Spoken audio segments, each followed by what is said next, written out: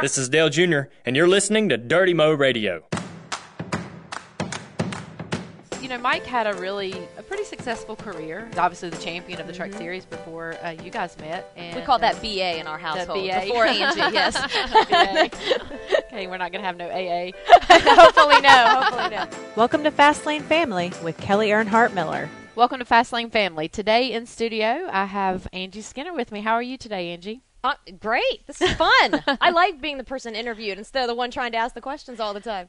Sounds good to me. I thought 9 a.m. I wasn't sure do you get your morning started early and get going? I do. Yeah. We normally get up around 7 a.m. Skinner will tell you 6 a.m. I'm like, you lie. I'm like, it's usually 7:30. So no, I like my mornings. I'm a morning girl. Yeah. Coffee, all that good That's stuff. what I look forward to. Yeah. Like, first thing I do, cup of coffee, feed the dogs. Yeah. To me, you just have so much going on and so busy. I'm like, I can't believe she's going to be here at 9 o'clock in the morning doing this. No, it was good because then it got me going, and then I can finish the day out. Exactly. Yep, good.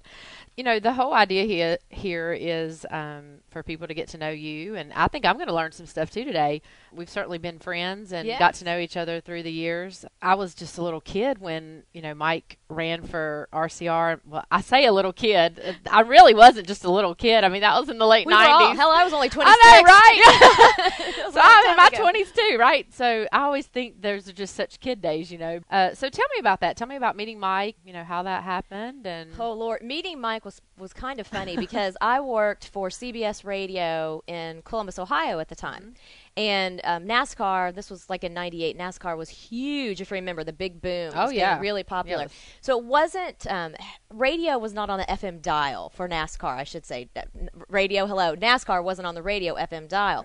Mostly AM stations. And we started doing some research in our sales department where if we did a NASCAR event, like if you brought in some drivers, you would sell out, and sponsors would sponsor booths. Be all over it. Exactly. And so I got invited to a race by some drivers who I think were trying to flirt. And then I was thinking money. Oh, I might be able to make money off this. So I went. And then I kind of went, this is kind of fun. Like, I started to appreciate the sport. My dad and my brother-in-law loved NASCAR. The only names I knew were your dad's and Richard Petty. And that was it. And so when I went to the race, I had kind of a closed-minded. My brother-in-law basically helped me with one of the first NASCAR events I had to run. And so in exchange, I had to take him with a hot pass. Because they offered me a hot pass, and I'm like, yeah, I don't care. And he was like, no, you are taking me to that. So we went, and I realized that we needed to put them on our FM dial. So I started negotiating contracts with MRN and PRN and the Indy Network, and then I walked in the garage, and I felt like part of the family, like the first hour. And I thought, okay, this is kind of cool. I like this atmosphere. And so really I was kind of working, but really I was meeting new friends and trying to possibly move to North Carolina to work more in NASCAR.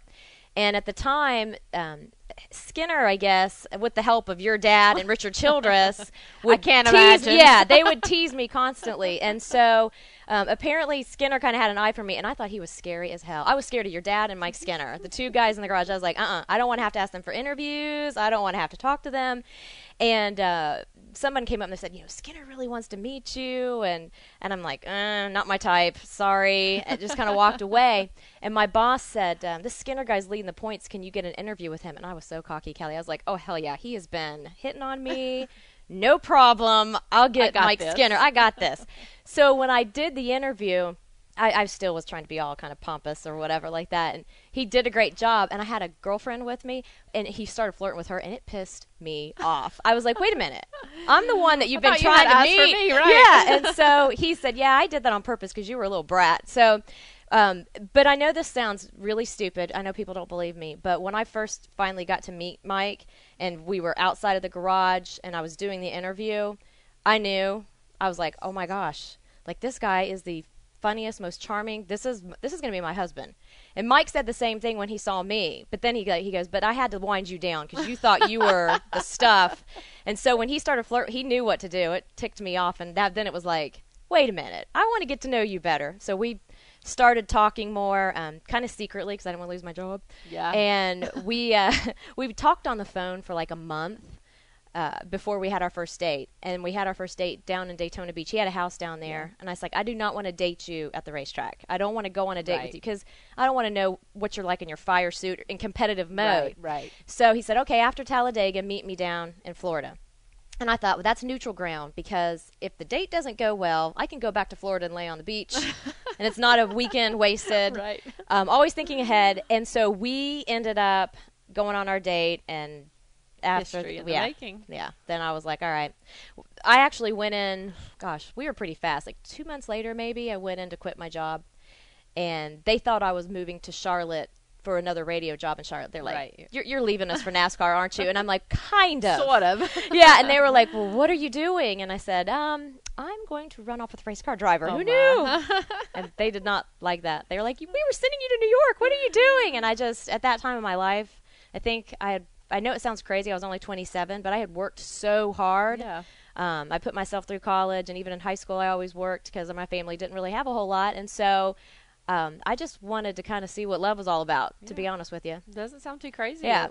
That's 17 years ago, 16 years Yes. ago. So it worked. Working, right, Yes. right. Your Thank feelings, God. yeah, the two of your feelings were right on the money. Still going strong. So, Mike had a pretty successful career for a lot of years in the truck series. Obviously the champion of the truck series before you guys met. And We called that BA in our household BA. before Angie, yes. BA. Okay, we're not going to have no AA. Hopefully no.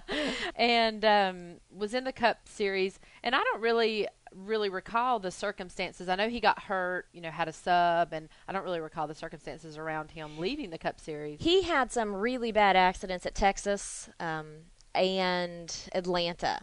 And said that he probably should have been out of the race car, but he, tough, gruff. yeah, I got to get back in there, prove that I'm, really tough, and so he got back in the car. And he said that he thought that pretty much ruined his career in the Sprint Cup Series because he wasn't ready. First of all, he felt that he got pushed up into the Cup Series too fast. Right. But the sponsor was there, as we all know. Yep. Sometimes you got to go with the sponsor. So he did, and he wrecked a lot of cars his rookie year. But then he kind of started getting into his groove. And then Larry McReynolds decided to go do TV. And I think when Larry went to go do TV, Mike got put with a crew chief that just wasn't ready to be a crew chief. Yeah. And everything that he had done well just kind of went back downhill. Yeah. Then he got hurt again. Yeah. And it's like, okay, you just keep getting hurt. So Lowe's wanted to leave RCR, and obviously they made a good choice with where they went. And at the time, Robbie Gordon had Singular as a sponsor. And so, the same Richard kind of and Mike thing- kind of sat down, Yeah. and Mike's like, you know what, Richard, I'm hurt. I'm tore up. I'm not doing you any good. We can't get a sponsor. So it was kind of a sad thing, but it was a good way that they ended the relationship. A mutual Mike went to understanding get of some what's going surgeries and try to heal up, and then he took on the Kodak ride over at Morgan McClure, thinking that he could fix it over there, and that didn't work too well. So in the middle of all of that, the Kodak deal just was not great sponsor. Loved Morgan McClure, loved them, but I think it was just hard for them to race out of Tennessee. they are, Yeah, the car team. and the So the motors were same- just not good. I mean, I think they blew like 38 motors in 1 year. Oh, gosh. Yeah, it was bad. Yeah. So it was kind of funny because I never got to experience Mike in the Truck Series. And when Toyota, we were up in our office, I'll never forget it, on TV, and they said, we're going to go truck racing. Toyota's entering NASCAR. And I looked at Mike and I said, do you want to go truck racing again? Yeah. And he's like, you think that would be cool? I'm like, well, you're miserable. I mean, you're no fun to be around right now. And this could be an opportunity for you to, lighten up your schedule, be competitive again. And he goes, let's see what we can do. And that's what happened. But in the meantime, Jay Fry, Jerry Nadeau was injured, and Jay Fry asked Mike, will you come and help this team out because we're not making races? So it was kind of a cool thing because in the middle of the transition, Mike got to get back in the Sprint Cup Series and be competitive again. So I think that helped his head. Yeah. They Certainly helps, yeah. ran well, did some top 5s and top 10s, almost won a couple races, pole positions, and he had fun again in the Cup Series. So that, thank you, Jay Fry, for that. Helped and kind of propel him to it really think through did. the truck thing again. It really did. And I think it made him feel good, like, okay, well, I can do this Yeah. if I have a good ride. That confidence for racers Holy is something moly. else, isn't it? Yes. I mean, being the wife of a driver for all these years, and I know myself with LW, and I kind of wanted to talk about this a little bit because Mike, has retired. He just had his retirement party, New Year's.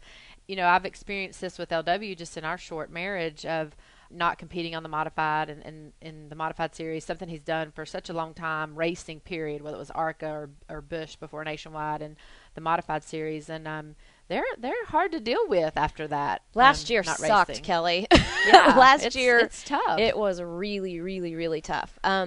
Because they identify themselves as competitors. Yeah, absolutely. And they identify their manhood, behind the wheel, or everything is identified by their racing. Right.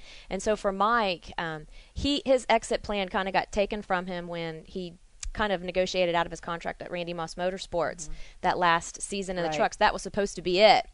And he didn't really get that opportunity. And I think that really just devastated him. Right. He wanted to know, okay, this is the last time I'm going to race here. He never really wanted to announce it, like this is my retirement year, but in his mind, and me too. Everybody, you all knew. Yes, right, exactly. This is what it was going to be. And so just a lot of ups and downs. And I think that the hardest thing for Mike was thinking that there would be something for him afterwards, and there really just wasn't. Right. Mike was promised, I'll tell you this, to be honest with you, Mike was promised a job with Toyota. One of the reasons why he went to race for Toyota in the trucks. They said, when you're done racing, you'll have a desk job, I guess whatever you want to call it, with Toyota. And so Mike always thought, well, that's There's a good some life after exactly. being in the seat, right? Yes, right. yes. And so he was really pumped up about that. And then when Mike went to them and said, "Okay, I'm ready," they were like, "Oh yeah, we got new people now. Sorry, the people that promised you that are gone." And so he has a lot of resentment right now. Still, sometimes he's getting better. Yeah. Like each day, he gets a little bit better. And then a couple other people had promised some things that just didn't come through. Yeah.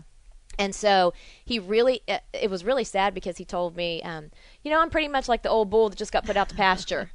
And I'm like, what do you mean? And he said, well, I used to be this like real strong race car driver, and everybody called me to make races for him, or, Red Bull, he tutored Right, AJ, yeah, and right, that was a great right. deal for him. And he said, and I figured that could be my calling because he loves working with young drivers and he loves going to late model tracks. And so, but nobody would touch him. Yeah. And I even talked to Mark Martin about this, and Mark said, Angie, everybody wants to think of me as a race car driver. Nobody wants to think that I can do anything else. And I went to Mike and I go, okay, not to make you feel like worse, but even Mark Martin is going through this. Right. And he's like, woo, right. Mark Martin. Right. And so I think that helped Mike because he realized it wasn't just Mike not Skinner. Him personally, right? Yes. And one of the things that I think he realized too is you have to have a degree to get jobs now in the sport. And before it was just like if you worked your butt off. Your degree was the experience that you had. Exactly. Because you worked on race cars since you were a teenager. And so he was turned down for a couple of jobs, within the industry because they felt that, well, you don't have a degree. And then it was really hard because the more job offers that Mike didn't get, the more I got. And that was a very strange dynamic because he was proud of me, the fact that I was willing to go back to work. Right. But then I was like, I didn't want to go home and go, oh, so-and-so called me and offered me a job today. Right. Because then I felt like, oh. Yeah, it's a tough position. It was weird. It was weird. And it's almost like this year we're on the upswing. Like last year it was like really, really difficult. And with LW because they have the withdrawals. Yeah. I mean, Mike says it's like a crack or cocaine addiction. Because and I sit there and I'm like, but think of all these things we can do. We get That's me. Go like you guys like to travel, and I'm like, let's travel with our family and let's do this and think about this, and you're going to get to do this, and it just always goes back to racing because it's just the core of what they know and what they did and their lifeline. And the other thing I told him too was to be patient because as you know, drivers are the most impatient people ever, and they expect as soon as you go, well, I'm not going to drive anymore, 5 people should call in 5 minutes. They're so excited, and I'm like, that's not the way real life works, my dear. Yeah, for sure. And so now things are starting to open up, and now people are starting to call, and we're on the upswing. Yeah. So do you think racing's actually being in the seat of a truck or a race car is kind of he's settled down with that, and it might look like just maybe being in the sport in some capacity, or do you think he wants to get in the seat again? He wants to get in the seat again, but Always. I don't think in a full-time sprint competitive type situation. I think more fun late dirt models. Yeah. So Mike Dillon this year was like Kenny Wallace and Schrader and all that. Exactly. Boy, they look like they have a ball. That's what he and so I told him, I said, Mike, can we fix you back up first? So he had like a rotator cuff surgery. He's got to get the other shoulder next year. I'm like, can we get those fixed first? Be a brand new man in there at That's 56. what I said. Yeah, I said, you'll be like 25, honey. Get it up. You got a new knee, a new back, some new shoulders. That's awesome. He's like, yeah, if I could just have a new head, that would be great. But I think that He's okay with not running anymore, I think, in trucks or Sprint Cup. Your brother actually was a big help with that last year when he had the guts to come out and say, and about with the injury, concussion, right? last year, and say, I'm gonna sit out a few races and heal up. Mike will tell you today that opened up his mind, because Mike has had a lot of bad concussions, and we've been in a doctor's office when the doctor said, how many more hits do you want to take? And we kind of laughed, and he goes, no, I'm serious. Yeah, like, this is real. Yes. He goes, I can't look at your scan and say you can take 8 more or 5 more. Yeah. But you don't know if the next one's going to be the one, or if it could be 3 or 4 more. And he goes, but you're not good. Yeah. I'm going to tell you that. And so for some reason, Mike and I came up with 8, and I think we got to 2 after that meeting. And Mike went, I'm probably pretty lucky. He goes, for the wrecks that I've been through, so I probably should just call this a day and travel and enjoy the grandkids Exactly. and that kind of stuff. So Mike has 2 sons. I raced late models, I think, back when they raced. And Jamie was racing, because he said you kicked his butt. Uh-oh. and they're involved in racing. You're talking about going to the late model races these days. And is Jamie helping Garrett Jones? Yes, and yes. That's Garrett, our new little wheelman in the family. We love Garrett. He's got the greatest story through here of writing a letter to Dale and getting hooked up that way with Dale. And so we keep up with him. And, now his family's moved up here, and they go to school with my girls. And I didn't know he did that. Yeah. Wow. Yeah. I was wondering what the connection was. I didn't know that. Okay, yeah. cool. So he wrote this 3-page handwritten letter to Dale, and I just thought it was the coolest thing. We get tons of stuff like that, and then every now and then one will just kind of pop out at you, and it did. And I shared it with Dale, and he's like, send this kid this, and this, and that's kind of how we started our relationship. Well, Mike says he's a wheelman. Yeah, he's the real. He's only 14. I know, and That's tiny. crazy. I know, like 14 and 80 pounds wet. I think just it amazes me, these kids these days, and the way they can handle the cars, and it's like younger and younger and younger. Doesn't that scare you about your daughter? Well, yeah. I mean, being 13 and she's about 80 pounds wet as well, and being in the sprint outlaw cars that she's in, she's running in the 500 division this year, which is the division that her dad ran in. And, I say all the old men run in, I know, but seriously, you're like, yeah. And she gets out that she's ran 2 races. And each time she's got out, and I'm like, oh my gosh, you're only 13 and you're just tiny and you're doing this. How are you doing this? Because then when she gets home and you're arguing about a teenager thing, you're thinking you shouldn't have the mental capacity to be able to do that. I think it's in their blood. It's nuts. So let's talk about Angie. You co-host with Dave Moody on Sirius Radio. Mm-hmm. I'm ready for you to go on vacation again, so I can come in and I'm ready to go on vacation. Come anytime. Waiting for my phone call, people. Right. You had a broadcasting career. You talked about that and talked about when you met Mike and what you did before that. So I want to know, do you have any good stories of just your show is where fans can call in and talk to you and Dave, and I know you guys get into some crazy arguments and discussions. Yes, we have some interesting callers sometimes, and some very callers that have lots of opinions. Yes. Probably one of the hardest things that I've had to deal with on that show, and we've got pretty good listeners, but every once in a while you'll get an irate listener, and they'll call up and they'll start bashing somebody that I'm friends with. And that's probably the hardest thing that I have to deal with, because Moody will say, you can't show your... I'm like, but they are not going to get on radio and talk about my friend like that. They do have no idea how cool that guy is or how nice he is. And it's so funny because... I'll listen, but I'll usually try to get my dig in back somehow. And say, okay, I heard you out, but, and it's funny because I've had a couple of drivers and even drivers' moms come up to me and go, thank you so much. Thank you for sticking up for my son or my daughter or whatever like that. And so, I always tell Moody, I'm like, I'm not, and I tell my friends in racing, I'm not the media, even though I'm on there. On that show, I'm not looking to break news stories. I'm Right. not looking to really do that. Now, if I hear stuff in the garage and I think it's okay to share, I'll usually share that with our producer, or I'll even text Moody, and because I think he's a great writer, and I'll say, hey, I think this deserves an article. Right. So I'll try to do things like that. But I like my position as being more like the fun person on the show. I like to be able to be informative and give a side, maybe a more personal side Right. from inside the driver owner lot versus the person that's in the media center, if that Right. makes any sense. Yeah. I think people want you to share your true emotions and your true spirit and what you really believe in. And in a position like yours on that show, it's kind of a fine line that you have to walk. I subbed for you one day, and Elliot Sadler was a weekly guest, and it so happened to be after one of the races that he and Regan, which I think they tangled a few times. Oh, yes. It was, I don't know, Wednesday or something after one of those races. I'm thinking to myself, oh, crap, I've got to talk about this. And, being the car owner, and then Elliot's going to tell his side. And I call Regan up. I'm like, hey, give me some more information here so I can tell me exactly what happened. Tell me what happened, because I'm going to have to either stick up for you or call you a dumbass. So tell me what's going on here. Exactly. And that's what's kind of hard, because sometimes, because there are some people in the garage that I admire, crew chiefs and drivers and people that work on the team, and if I feel like they've made a mistake, I really need to be honest about it. Yeah, absolutely. Just because That's it's hard. my opinion. Yeah, right. And so I try to do that without ticking them off. Right. I think one time I made a slip up. I said, I think Clint Boyer's hilarious. And we were interviewing him, and I was just, because Clint makes you feel all loosey-goosey. Yeah. And I said, come on, Clint, buckle up. You're my man, or something like that. And Clint goes, whoa, I'm your man? Well, Skinner heard that. And I got home, and he goes, that was cool. Yeah, and I was like, I didn't mean it like my man, like you're my man. But right. I said, I was just being funny, like, right. I enjoy watching you race. Right. And, you right. got to get with it.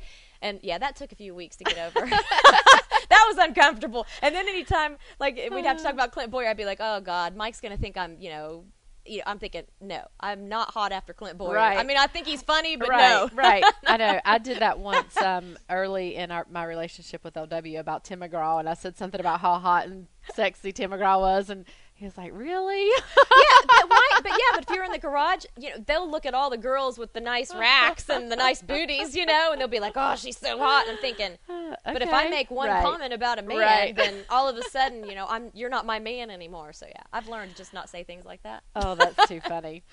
So tell me about working with Ryan. You've been doing that for about a year now, Ryan Newman, and I get to see all these pictures of these animals that get to sit on your desk. I know, that's the coolest part of the job. Parrots and. I took the job because of Christy.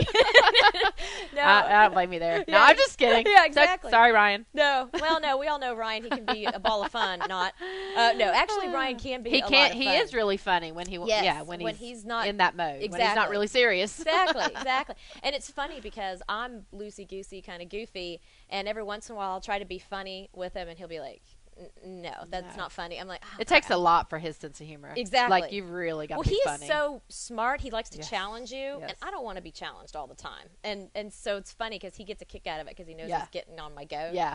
But that was a cool thing for me to get to do, something I'd never went after. Actually, Ryan and Chrissy called one day and said, do you think you and Mike would want to come to have lunch? And I figured it was for Rescue Ranch because I had done a lot of fundraising, and we had our own foundation down in Daytona Beach for years. And so I thought, oh, I bet Chrissy wants me to ask or just kind of volunteer or ask a few questions about fundraising. So we went, and she was like, well, we're wondering if you want to manage Ryan. And I'm like, is there like a camera someplace? Are y'all goofing out? Like, what? April Fools. Yeah, what's exactly. Going on? And I managed Mike for pretty much since about a year after we got together because his manager at the time was embezzling money, which was not a good thing. So we like to keep it in the family. You understand that, so you can trust your family. Yes. And so I managed Mike for years, but it was different because he was my husband. I think it was harder, actually, to manage Mike as my husband than to manage Ryan. So when they asked if I wanted to do it, I thought, this is kind of cool because it's a way for me to keep current in the garage, to meet a lot more people, a whole different amount of sponsors, because Ryan had a whole different group of people that he's worked with for years. And so, and then the aspect of the Rescue Ranch was fun. So even though I work for the motorsports side, I get to do that involvement. Rescue Ranch work as well. Yeah. So it's been a lot of fun, but I'm getting tired. I'm 41 now, and I've realized that it's like, well, actually I'll be 42 this month. Oh my God, I just realized that. So working all these jobs and then trying to still Travel be and super have wife fun and be it's tough. It is tough. I'm a lot more tired than I used to It's be. really tough. You brought up managing Mike and how you thought maybe in some aspects that was harder than what you do with Ryan, and it's interesting that you say that because I feel like there's very challenging things about managing Dale, but then I think there's very easy things about it because I really, in many cases with mine and Dale's relationship, I don't have to pick up the phone and ask him sometimes. You know, I can make the decision and know that that's the decision that he would be comfortable with. And, there's lots of things that we do talk about, and there's lots of things that we don't necessarily talk about.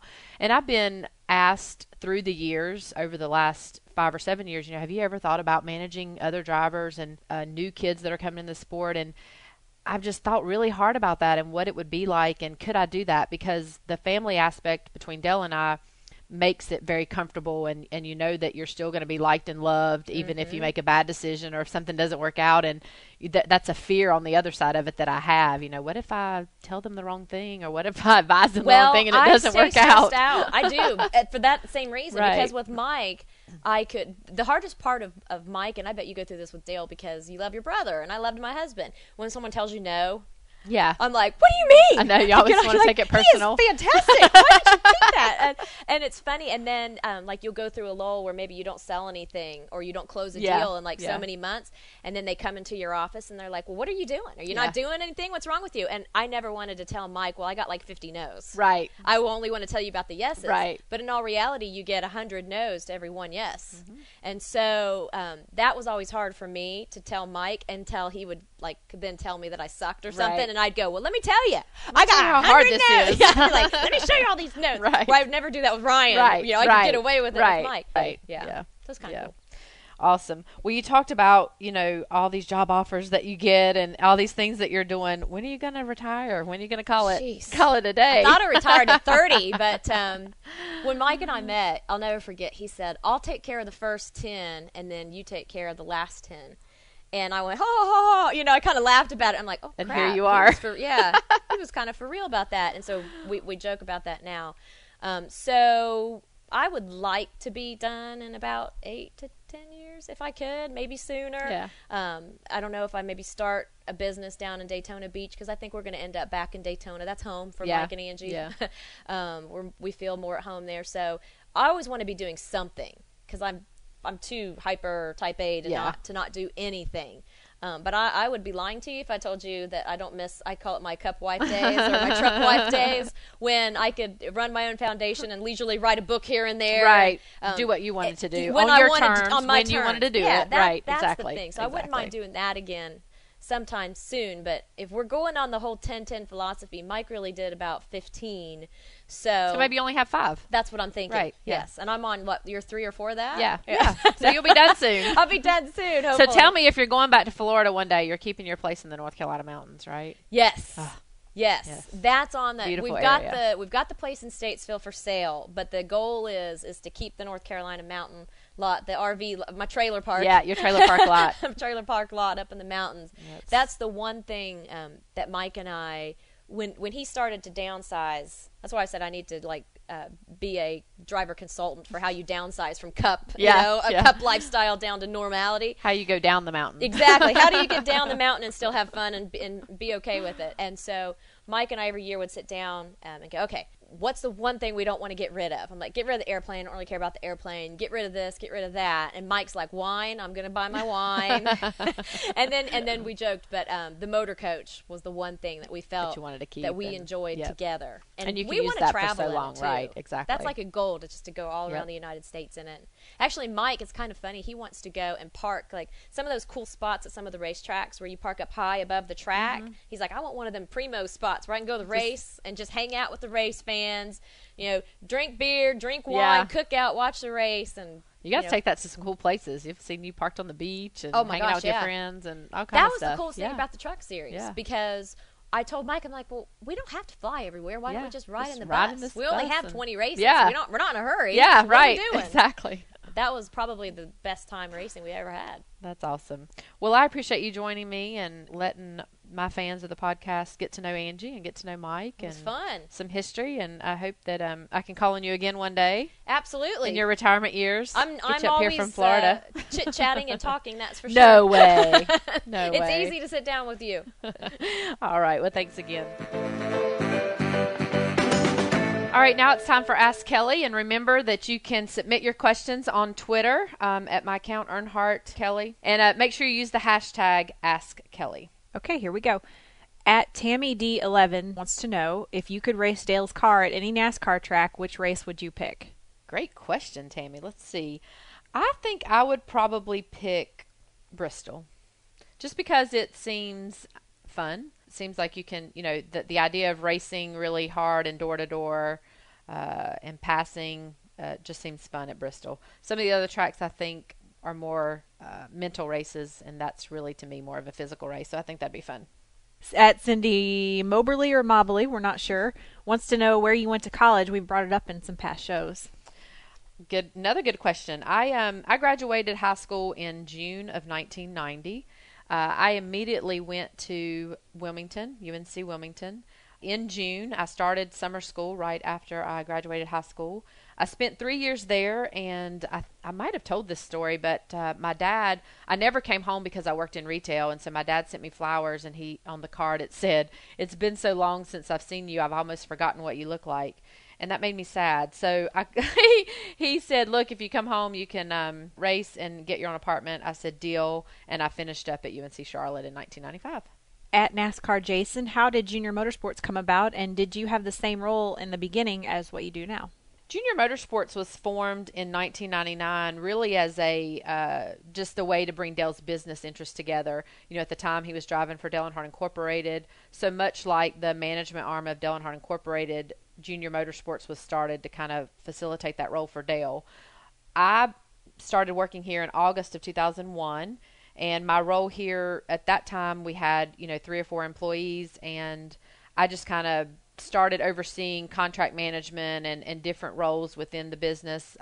Really kind of started bringing those roles from Dale Earnhardt Incorporated into Junior Motorsports because they were handled at Dale Earnhardt Incorporated prior to that. And then we started racing in the Nationwide Series in 2006, and so my role has definitely evolved. But I've been the general manager since day one. It's just that my responsibilities today are much greater than they were back then.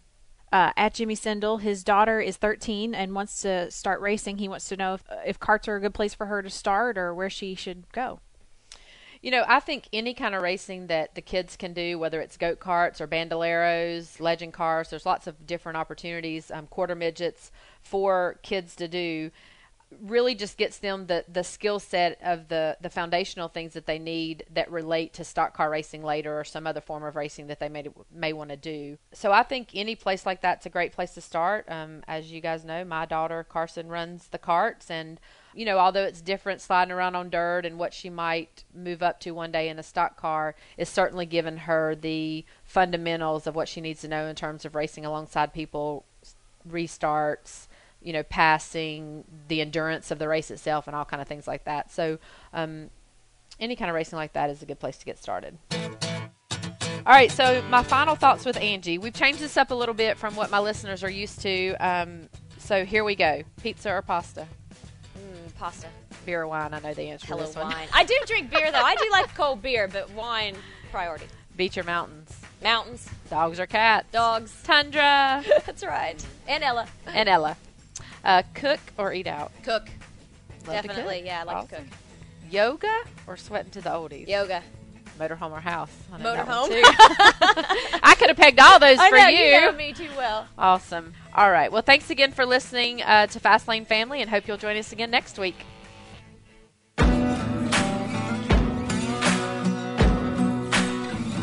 Thanks for listening to Dirty Mo Radio.